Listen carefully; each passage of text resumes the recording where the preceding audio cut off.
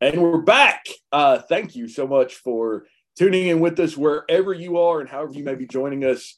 You have found the Mike and Mike podcast as we continue on just bantering and talking about biblical truths and trying to find some deep lessons that we can learn from some things that we've studied and discussed. As always, my esteemed colleague, Michael Ray, is joining us from Somerset. Michael, how's everything down in your world?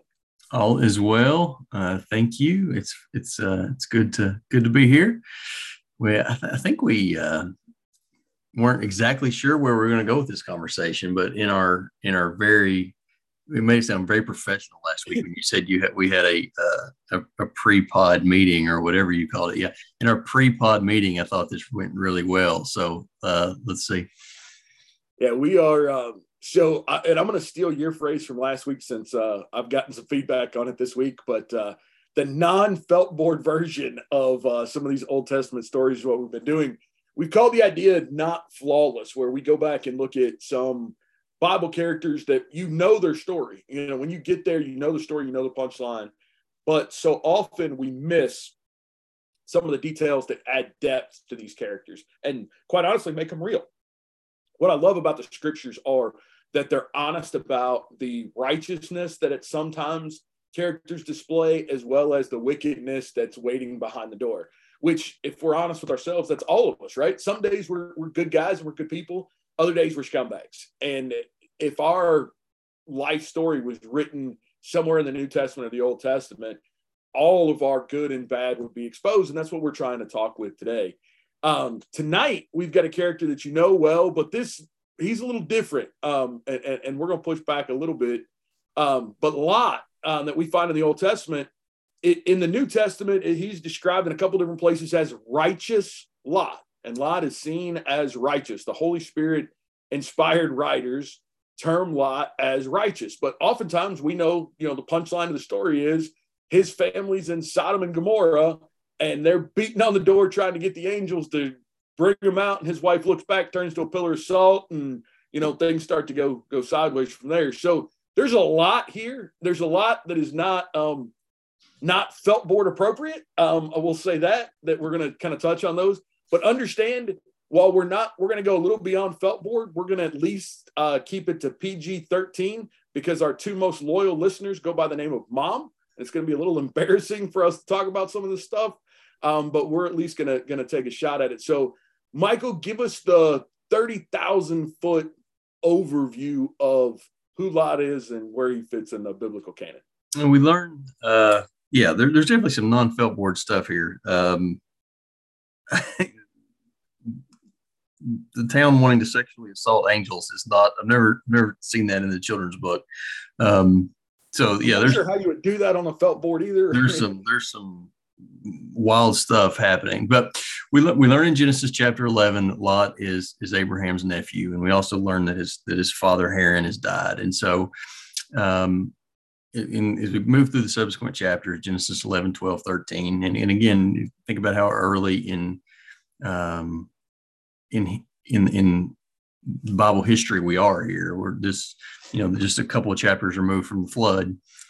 So we're very, very early on in Bible history, but because they are close relatives and Abraham is his uncle, and because his father's died, it does appear that, at first they both go with Abram's father to the land of Haran and settle there. But then when Abram's father dies, it seems very much that Abram has taken Lot under his wing, so to speak, and has taken care of him since his father has died. And so Abraham and Lot are traveling together, and there's some wild adventures in chapters 12, 13, 14. They're kind of outside the scope of the pod tonight. But I think the story that everyone is familiar with, and maybe a good place to start, because everything else that happens in Lot's life, the hinge kind of turns here on this account, where we see in Genesis 13 where Abram and Lot separate, and this is the feltboard story, right? That this is the story about the generosity and the humility of Lot, that he allows the generosity and humility of Abram, that he allows Lot to look around and choose which direction that they want to go. The story goes that both of them had accumulated so much wealth and herds that their herdsmen were quarreling. This town wasn't big enough for the both of them, so to speak, and so they decided to separate. And I'm just going to read a couple of verses here, Mike, to kind of set up the conversation. This is a story we well know, but I think there is an important point here, and it kind of leads to other stuff. Abraham said to Lot, "Let there be no strife between you and me and between our herdsmen. We are kinsmen. The whole land is before us. Separate yourself from me. If you take the left, I'll take the right. If you take the right, I'll go to the left." And Lot lifted up his eyes and saw the Jordan Valley, that it was well watered everywhere, like the garden of the Lord, like the land of Egypt, in the direction of Zoar. And Lot chose for himself this Jordan Valley. And Lot journeyed east, and they separated. Abram settled in the land of Canaan. Lot settled him in the cities of the valley and moved his tent as far as Sodom. And then we get this kind of ominous pre-foreshadowing in verse 13 of Genesis 13. Now the men of Sodom were wicked, great sinners against the Lord. So somewhat unclear maybe in that verse if Lot knew that exactly, but we do see that come into play, that Lot had this very important decision to make, and the decision literally affected the rest of his life and his family's life. So there's a couple things I want to pinpoint out there. One, it appears that they are wildly successful together, right? They are, every bit of, Jobs and Wozniak or Hewlett and Packard or, whatever, kind of team joint ventures we can think of in our present day. And I also think it's very interesting that the way that they looked at this was not necessarily troubling for either one of them. To Abraham's statement, he said, the whole land is before us. Like, boys, we can be successful anywhere. If you want to go right, I'll go left. You go left, I'll go right. But neither one of them was concerned about what laid ahead, which I think says a lot about their faith and their relationship in God, and the fact that they had been blessed so far and continue to grow and grow and grow. But now that they're, kind of herdsmen are competing for one another and you've got some issues there, they separate. But, Michael, let's try to boil this down into our terms. I don't think we've got a whole lot of agricultural listeners that's out here to our podcast, but how do you make the decision as he's looking off, at the horizon? What goes into making this decision if you are a early biblical history herdsman? How do you make that call as to go right or left? Yeah, and this is the same decision that families are faced with routinely in our day and time. Families that you have talked to, families that I have talked to. People make the decision: where is the best place? Where is the best job prospects for me and my family? Which I have these two job opportunities. Which one should I take? Which one's going to be better for my family? It's pretty clear from Lot's reaction to Abraham's offer that this was an economic decision for him. He saw that the land was well watered. He saw that it was like the land of Egypt. He saw that the valley was a place where a herdsman, which is what he was, could be prosperous. So it's a decision like lots of people have made. It was an economic decision. This is what's going to be best for my family. And that's the decision he made. And if we're, so it's easy for us, right? I think this is the other basic tenet of Bible study that's important.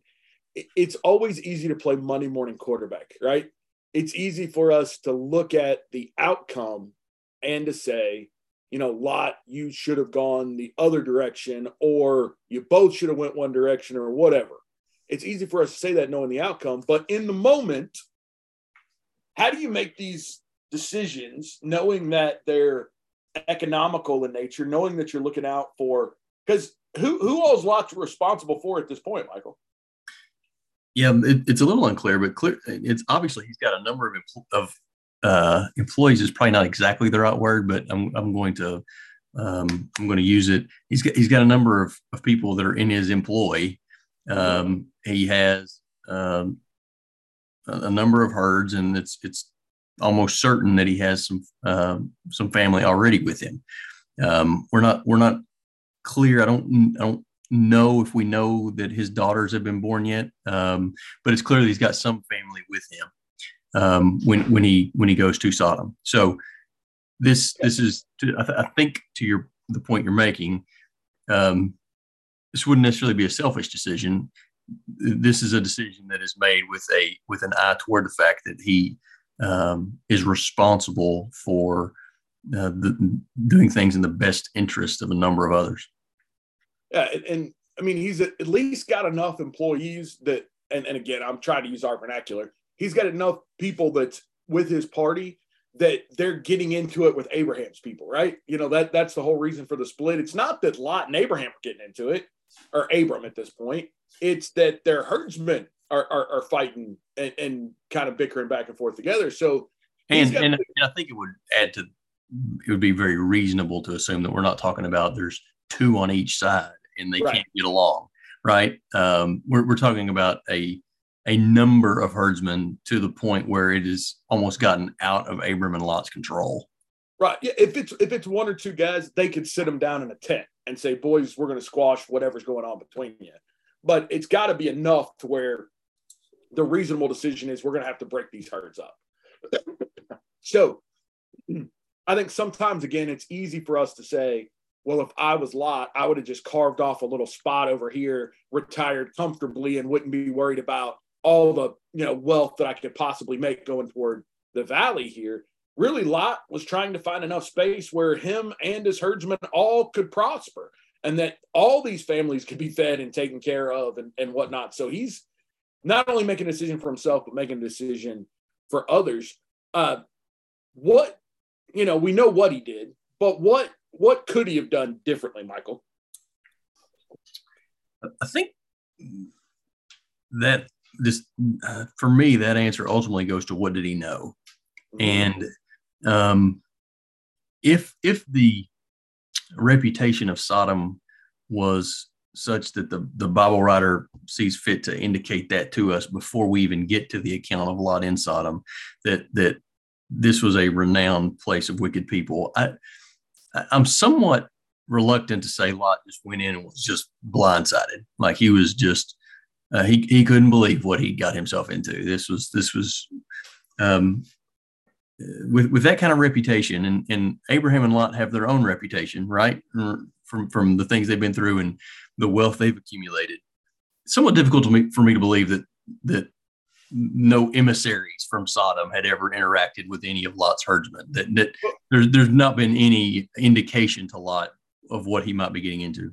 Well, and back up a couple of chapters. Again, it's hard timelines, right? Because I think sometimes we feel like, chapter 15 happened a couple of days after chapter 14, which happened a couple of weeks after chapter 13. There could be decades in between here. But we know at least at one point, they were involved with the king of Sodom. When Lot got captured and kidnapped and they went on these adventures together, the king of Sodom was involved in that. So maybe, and again, we're talking conjecture here, maybe Lot expected, because of the previous relationships with the king of Sodom, that he could be left alone. Like, hey, these guys know me and know what I'm about, know what Abraham's about, and we can find a spot on the outskirts of town if the wickedness is prevailing. But the other thought that I had was, if he didn't know, couldn't he have sent a little scouting party out, to go, hey guys, why don't you guys go into Sodom, try and trade or something in Sodom and get us a lay of the land? Because where I go in my mind when I try to make the parallels and comparison is, if I'm offered a job at some remote city of the United States, one of the things that typically we do is, you may fly in for an interview, drive around town and whatnot, but do we spend the time, looking for more of God's people that are there, finding a church family? Is that in the compensation package? Or do we look at the fact that I'm making X, and if I make this move, I'm going to make Y, and therefore I'll figure all the other stuff out? and I think that may be part of this is he's looking at the opportunity and the upside and doesn't consider what the costs could be. Because that's one of the terms, again, you're dealing with an accountant and a financial planner on this. We subscribe to the principle that there's no such thing as a free lunch, that economic principle that there's always going to be a cost associated with whatever gains you have. So if you haven't counted the cost, if you haven't figured the cost, if you haven't analyzed the cost and figured out whether or not it's worth the risk to the gain, I think that may be where he's lacking a little bit here too. Agreed. And back to your earlier point, I think based on what we know about Sodom, if he had sent a couple of herdsmen and say, hey, go spend the night in Sodom in the town square and see how that, I think he would have found out quite quickly what Sodom was all about.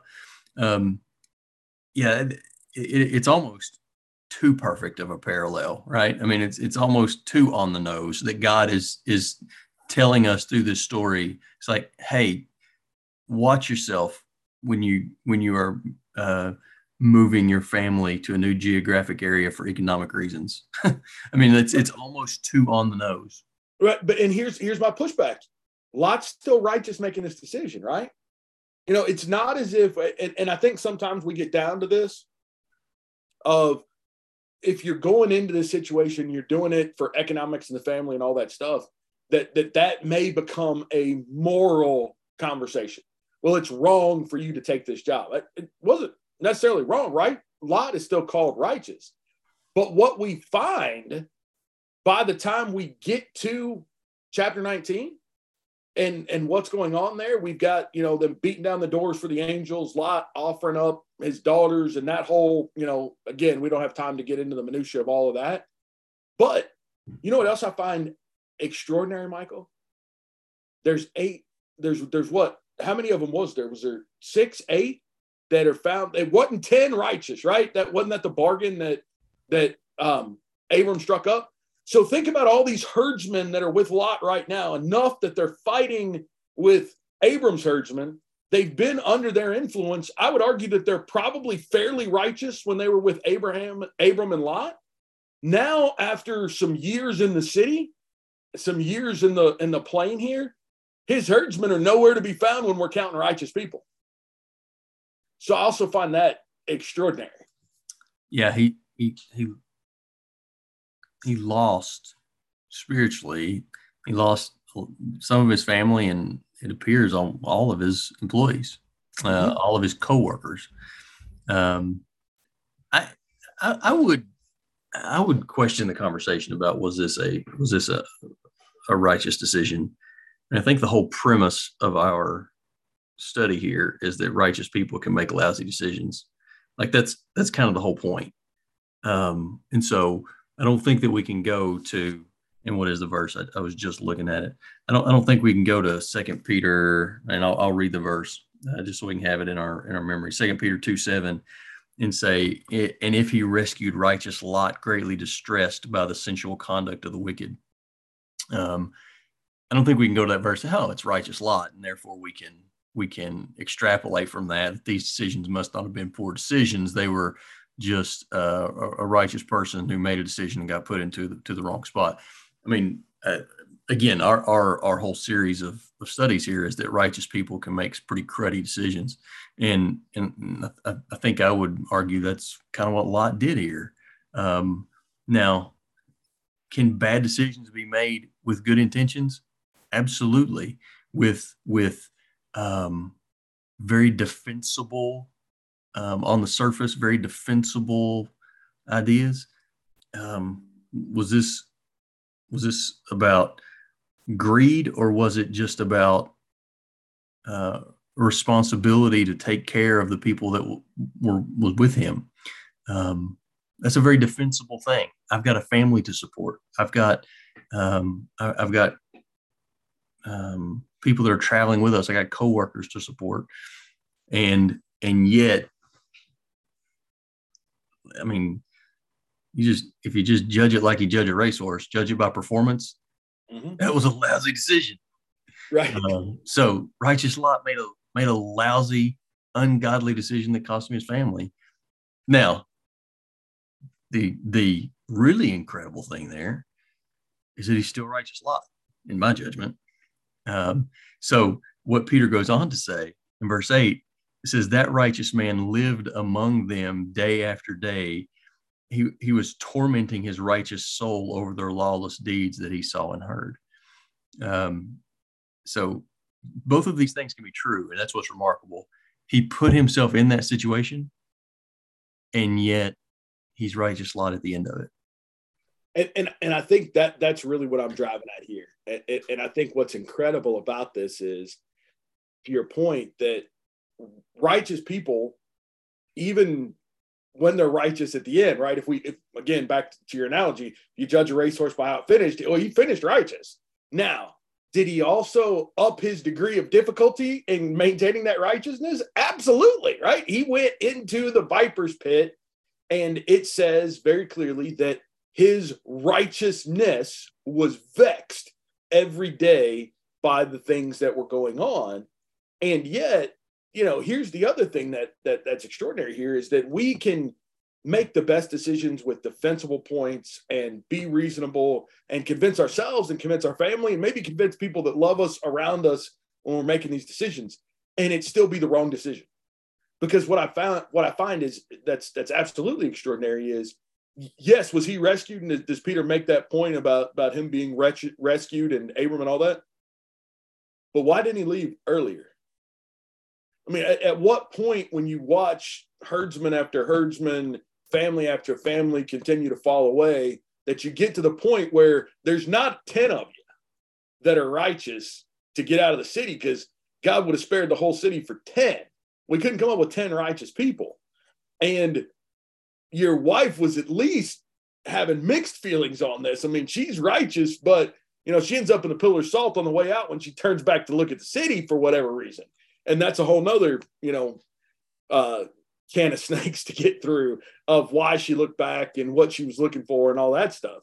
But, at the end of the day, we can put ourselves in very difficult positions, maintain our righteousness, but at what cost?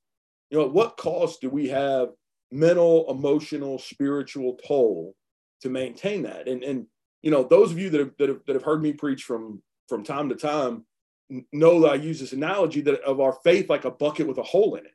That, every day we do things to try to fill that bucket up with the water of faith, but just the rub of the day, there's a small enough hole in the bottom of that bucket that some of our faith is leaving out. But what Lot just did is he just drilled a big old hole in the bottom of it. To what he would have to do for his faith every day just to maintain neutral became a chore, and it vexed his righteousness having to deal with that. So the question that we've got to come back to as serious Bible students and as leaders of families and as those that are in these decisions are we truly counting all of the cost and the decisions that we're making, even when we make them defensible? Yeah. Do you think that having to make the decision to offer your daughters to a immoral crowd wanting to sexually assault someone would vex your righteous soul? Yeah. I mean, what? And quite honestly, that's the best decision. Like, that's what you're left to.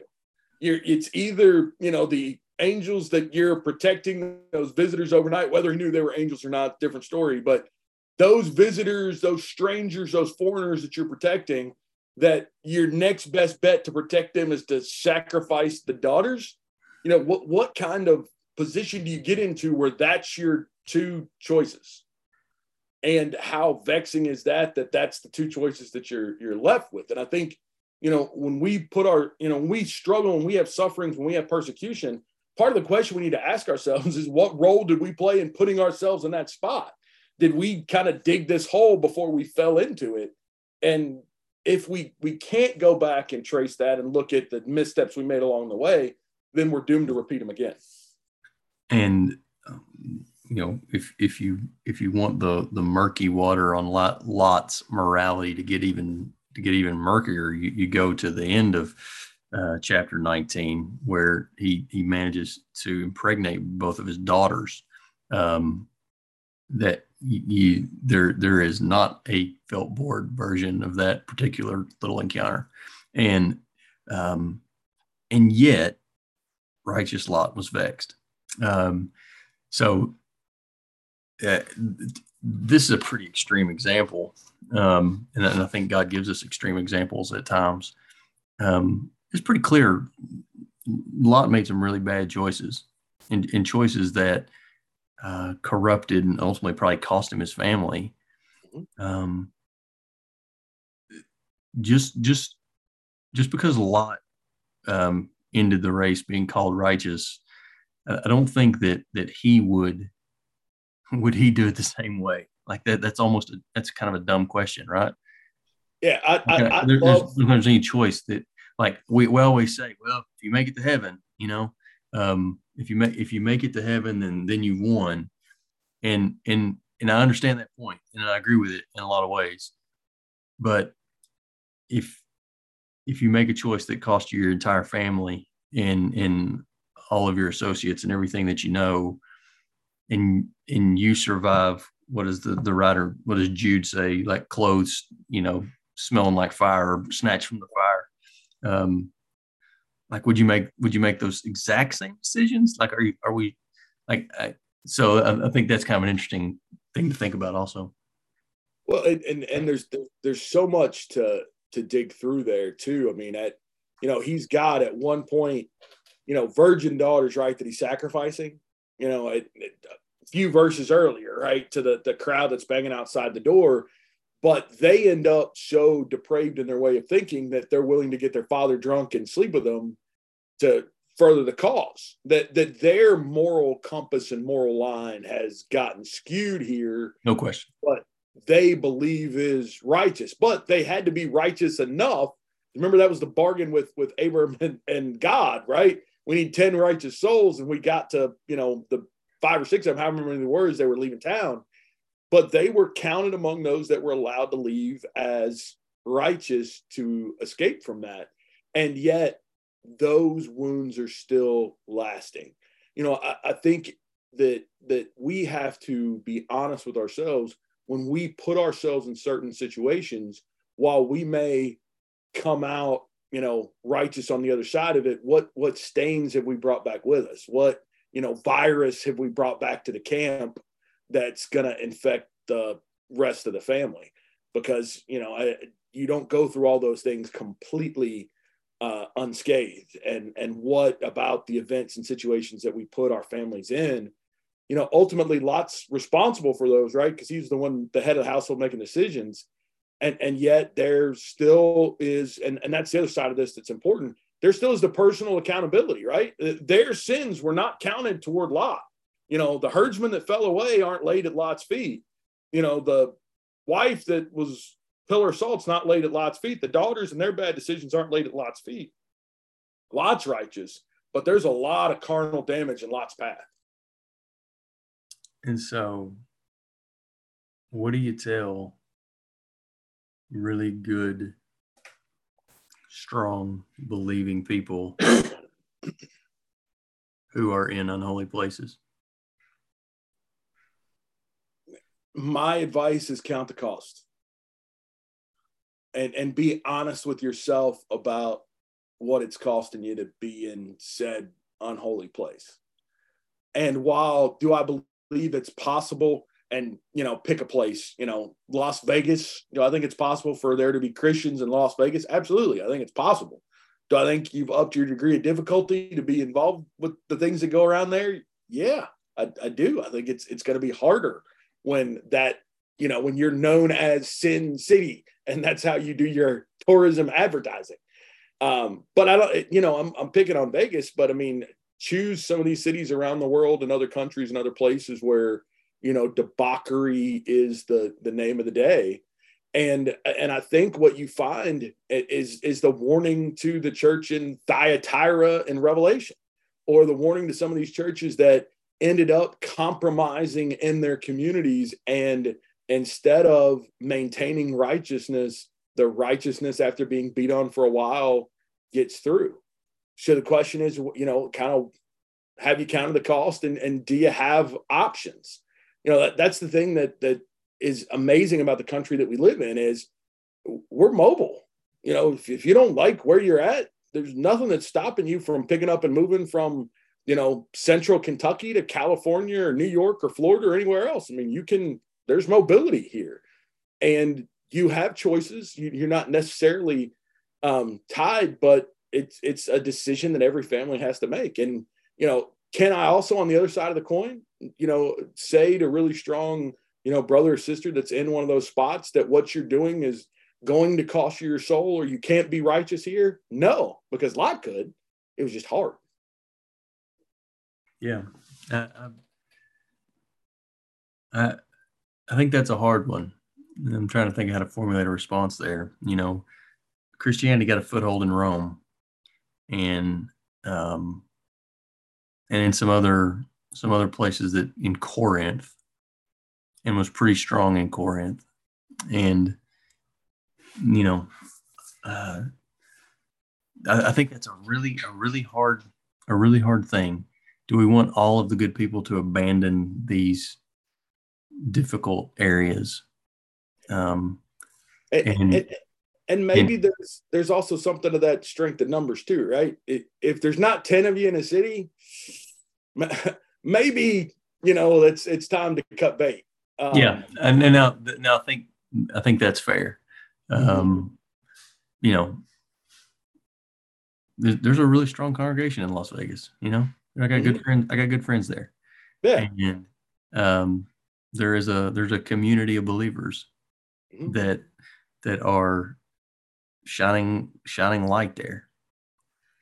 I think knowing real people in that scenario makes this theoretical conversation a little less theoretical, and those are really hard. Those are really hard choices. No, absolutely. And let's be very clear here. And again, if you've been in Bible class with me or heard me from the pulpit, everything is easy academically, right? Michael and I can talk about this very, very easily on a podcast, right? We live in central Kentucky. We're not making this decision. It's a whole lot different when you got a mortgage and property and a good job and all of those things, family roots and ties. And look, it's again, perfectly easy academically, very, very hard practically. And that's the thing with this is, I've said oftentimes that, the gospel and the decisions that we make as Christians are simple. They're not easy. They're simple. They're just not easy. And perhaps tying this back to Lot, if we want to kind of wrap up this part of it, what makes Lot's situation really unique is he did have a choice, right? Mm-hmm. And he had a pretty clear choice, a choice that did not come with any real short-term costs. Like he could have made the decision to the right hand just as easy as the left, and they cost him the same, at least in terms of the initial move. So I think that does make it a little unique, choosing that step rather than looking around and saying, with our brothers here, is this the right place to be? That's one question, but should we seek that out is something a little different, perhaps. Yeah, and that's more where I am with these opportunities, and we've had them, come to Danville, where people have been moved with their job or potentially could be moved, and they're interviewing, and they come and they worship with us, and we've got 2 or 3 families there right now that will tell you the reason they accepted the job was they had a church family in Danville that they could lean on. And I think that's important if you do the investigation to find that versus, do you go somewhere and you can't find any of the Lord's people and you still make the move, right? And you make it, we'll just start a church here. We'll do this or we'll do that. I mean, again, good intentions that may create difficulty that you haven't foreseen. And what a depressing thought it would be that Christians would make an economic choice and go through the entire process and then discover that there wasn't a place that they were comfortable worshiping. Mm-hmm. And I know of those stories that that unfortunately says something about the priority, about prioritization. And listen, that's that is not a what's the right thing to say? That's not said to be judgmental or to be mean, but it just does kind of speak to that. Yeah, and it's one of those hard truths that we have to be honest with ourselves about. And I think that becomes the most difficult piece of all of this. Did Lot at some point, laying awake in bed at night, hearing what's going on outside, ever consider, maybe me and, the wife and the girls should try to hook back up with Abram? And maybe there was some, pride or reluctance or whatever to go hat in hand back and say, hey, I made this move and it didn't pan out well. Now, it seems very clear from Abram's interceding with God, they'd have welcomed him back with open arms, probably staked him if he had to, right? Hey, you got out of there and didn't leave with any herd, let me spot you some and you can try to turn these things over and rebuild. If Abram's willing to bargain with God over Lot's soul and the cities, what wouldn't he have done? And I think maybe sometimes that's part of the problem too, is our own pride or whatever gets in the way. And, we're afraid to say, look, I made a bad call here. I probably shouldn't have made this move. And, we need to try to do something else rather than live with the consequences. Yeah, I think that's an excellent point. And obviously there is some subjectivity here where we are reading into the text, but could it be possible that Lot didn't think those things? If he's a righteous person and his soul is being vexed every day by what he sees around him, like if he's truly righteous, he's spending time thinking about how to get out of this.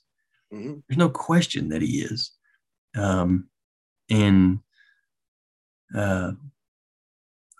You wonder about the pride factor. And you wonder too, and again, we completely reading into the text here.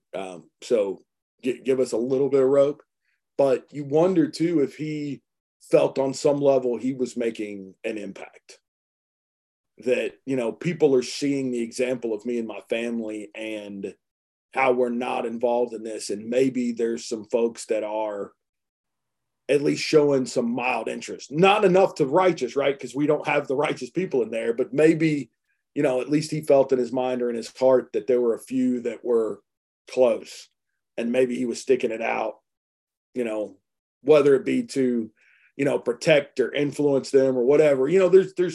I'm trying to put myself in that situation to say, why do you hang on with the soul being vexed? And maybe that's part of it. Maybe he thought, he was all that was between Sodom and Gomorrah's falling, not knowing that they were a couple souls light. And so let's end on this one, and I'll let you answer it. You're in that scenario. We're all in that scenario to some extent. We're just not necessarily in the middle of Sodom, but I'm becoming more convinced we're in the middle of Babylon. Or at least Rome. How do you know if you're having an influence on the culture, if the culture's having an influence on you? That, my friend, is the $1 million question. I think that we all have to be honest and struggle with what part of this are we, and I'm, borrowing heavy from Revelation because I'm teaching a class on it right now. But, the two biggest conflicts we see in the 7 churches of Asia Minor are, some are facing heavy persecution and some are facing heavy complacency and acceptance, where they've watered down the gospel to become more like those that are around us. And, I use this goofy analogy all the time about that, because nobody wants to believe that they're a follower. But, the correct answer is, all of us that are listening to this podcast, pick up your high school yearbook and look how you used to dress. Like, none of that looked good. If you were in the 70s and you wore, zoot suits and big goofy curly hair, that looked goofy. Everybody knows that. But we all did it. because that's what everybody else did and what everybody else looked like. And we, as much as we know we're supposed to be different and we're supposed to be salt and light and all that, the last thing any of us really want to do is stand out in a crowd. We really don't. We want to kind of be like other people around us. We don't want to be strange and different and weird. None of us kind of want to be that. And even if you look at the, counterculture movements, Michael and I grew up in the 90s, and, we had the golf kids that all looked exactly alike golf, not wanting to look like everybody else, but they found a bunch of other people that looked just like them and dressed a certain way and listened to a certain kind of music and all that. So we do that from time to time. And I think, especially what, I've seen over my short lifetime is that, there are certain things that are okay and acceptable now in our lives that wouldn't have been 25, 30 years ago.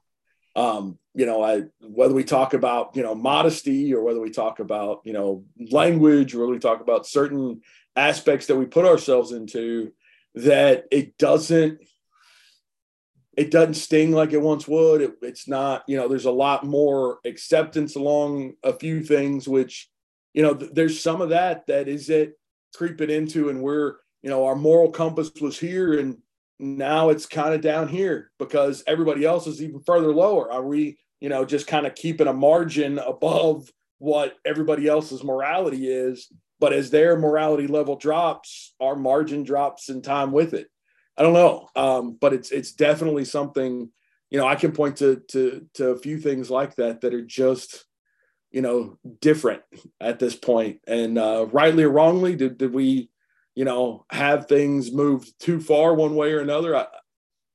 I guess time judges that more so than I can.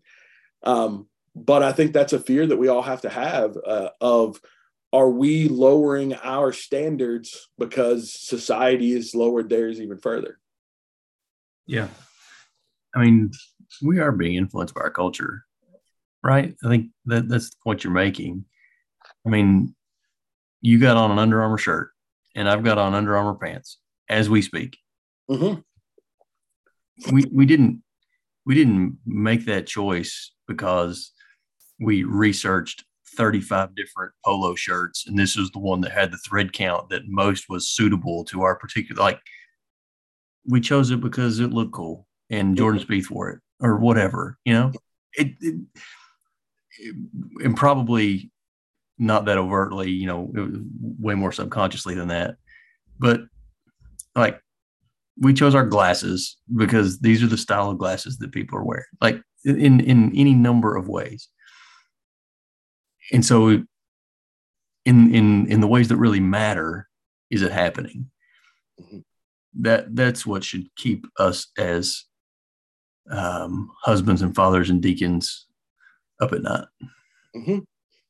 Yeah. And how we're, like you said, to how that needle's moving. I mean, is it things that matter or don't? And, when we get into, things that the Bible specifically is warning about, sexual immorality and modesty and things like that. I mean, are we moving that line as well? Because now society has moved it.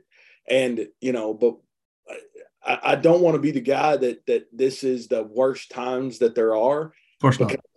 I'm 100% a student of history, and I can take you back along the bell curve of history and show you where it was a lot worse. I mean, if Paul has to openly write about bestiality in Romans chapter 1, I don't think we're there yet. I don't think if, Paul's writing a letter to the church at Danville or the church at Somerset, bestiality is high on the list of things to talk about, but it wasn't wrong. And you've got, Aristotle and Plato and Socrates that openly discussed pedophilia as part of grooming a young man to become a philosopher. We're not there yet. Are we going to be there in a decade or 2 or 3 or 5? I don't know. But it seems like we go through periods throughout history where things get pretty loose morally before some catastrophic event, whether that be the, bubonic plague or the Dark Ages or, the different things that happen in time. And we have, Reformation movements and restoration movements and enlightenment and periods where people come back to God.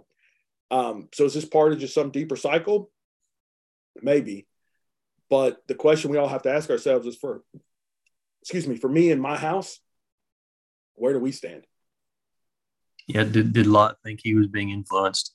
If you interviewed Lot 3 weeks later, would he have been shocked that his wife turned around? Would he have been shocked that he himself lingered?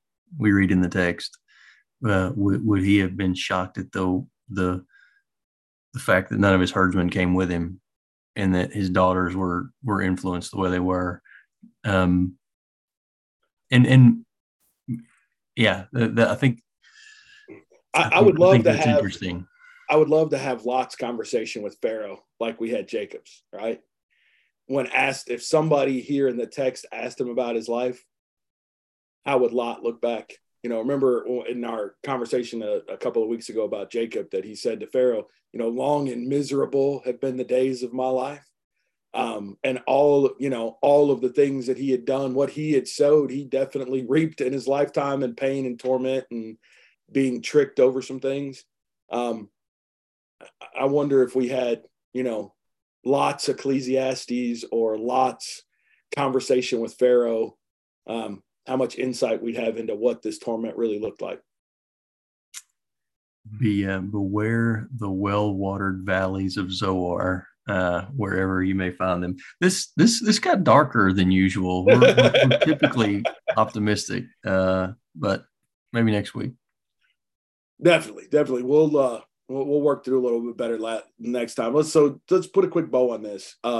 Lessons from tonight are, to Michael's point, beware where we're pitching our tents and how well the water looks on the other side and who else it's attracting. I think that's important. I think it's important for us to even though we're in, and this is another point that we hit that I hope you don't walk away without, is that even when you're in a defensible position that you feel really good about, doesn't make it right and doesn't make it the best decision. And maybe that's it, that even when sometimes it's not a right and wrong decision, there's a best decision that could be made. And it may not be the economic decision. It may be something else. But when we go through these situations, these difficulties, these trials, especially when we put ourselves in them, we don't come out unscathed. And I think that's something that we've got to be mindful of as opportunities are presented to us. The big job in the foreign city or far city may not necessarily be from God. And I think, sometimes we want to make that tie that we've been praying about this and God's opened this door, but maybe it's temptation instead of the Lord. And maybe a little soul searching can help us find out the right answer there. Yeah, that question and the question of what kind of influence is the culture having on me, those take a ton of discernment. They take a ton of prayer. They take good accountability partners. They take a community of people that care about you and are watching out for you as well. So all that stuff's critical. Yeah, that and I'm going to throw one more in that we didn't talk about, but bonus point here. Never underestimate the value of people that love you, that are praying for you and watching out for you. Because without Abram, Lot probably doesn't make it out alive. And Abram's prayers and intercessions with God to save his nephew is powerful. And I think there's a lot of us that are out there surviving on the prayers of people that love us. And that's a huge, huge blessing that we ought to be thankful for. Well said, my man. All right. Again, thank you for tuning in with us. Thank you for being with us, however you are finding us and wherever you are at this phase of your life. We hope we've given you some things to think about. Hope we've challenged you a little bit. And even though a little darker than we normally are, hopefully it's beneficial in your life and your spiritual journey. Till next time, my friend. See you, buddy.